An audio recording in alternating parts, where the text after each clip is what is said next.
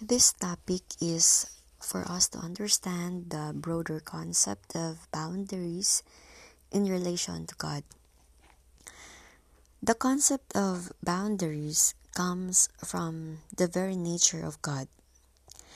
God defines himself as a distinct, separate being, and he is responsible for himself.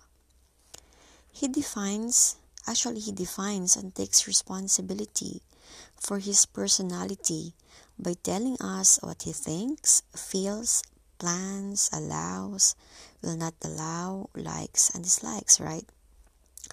He also defines himself as separate from his creation and from us.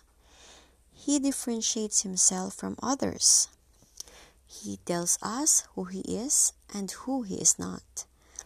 For example, he says that he is love and that he is not darkness.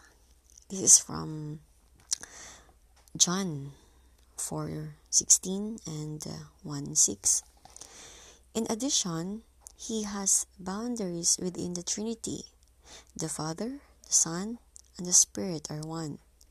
But at the same time, they are distinct persons with their own boundaries. Each one has his own personhood and responsibilities, as well as a connection and love for one another. From John 17:24. God also limits what he will allow in his yard.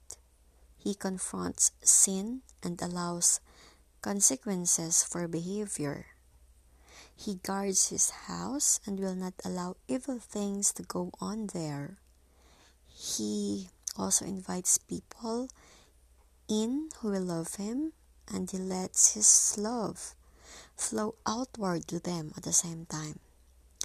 The so-called gates of his boundaries open and close appropriately.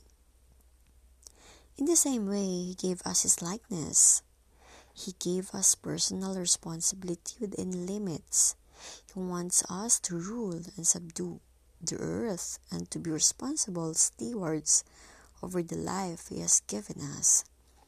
And to do that, we need to develop boundaries like God's.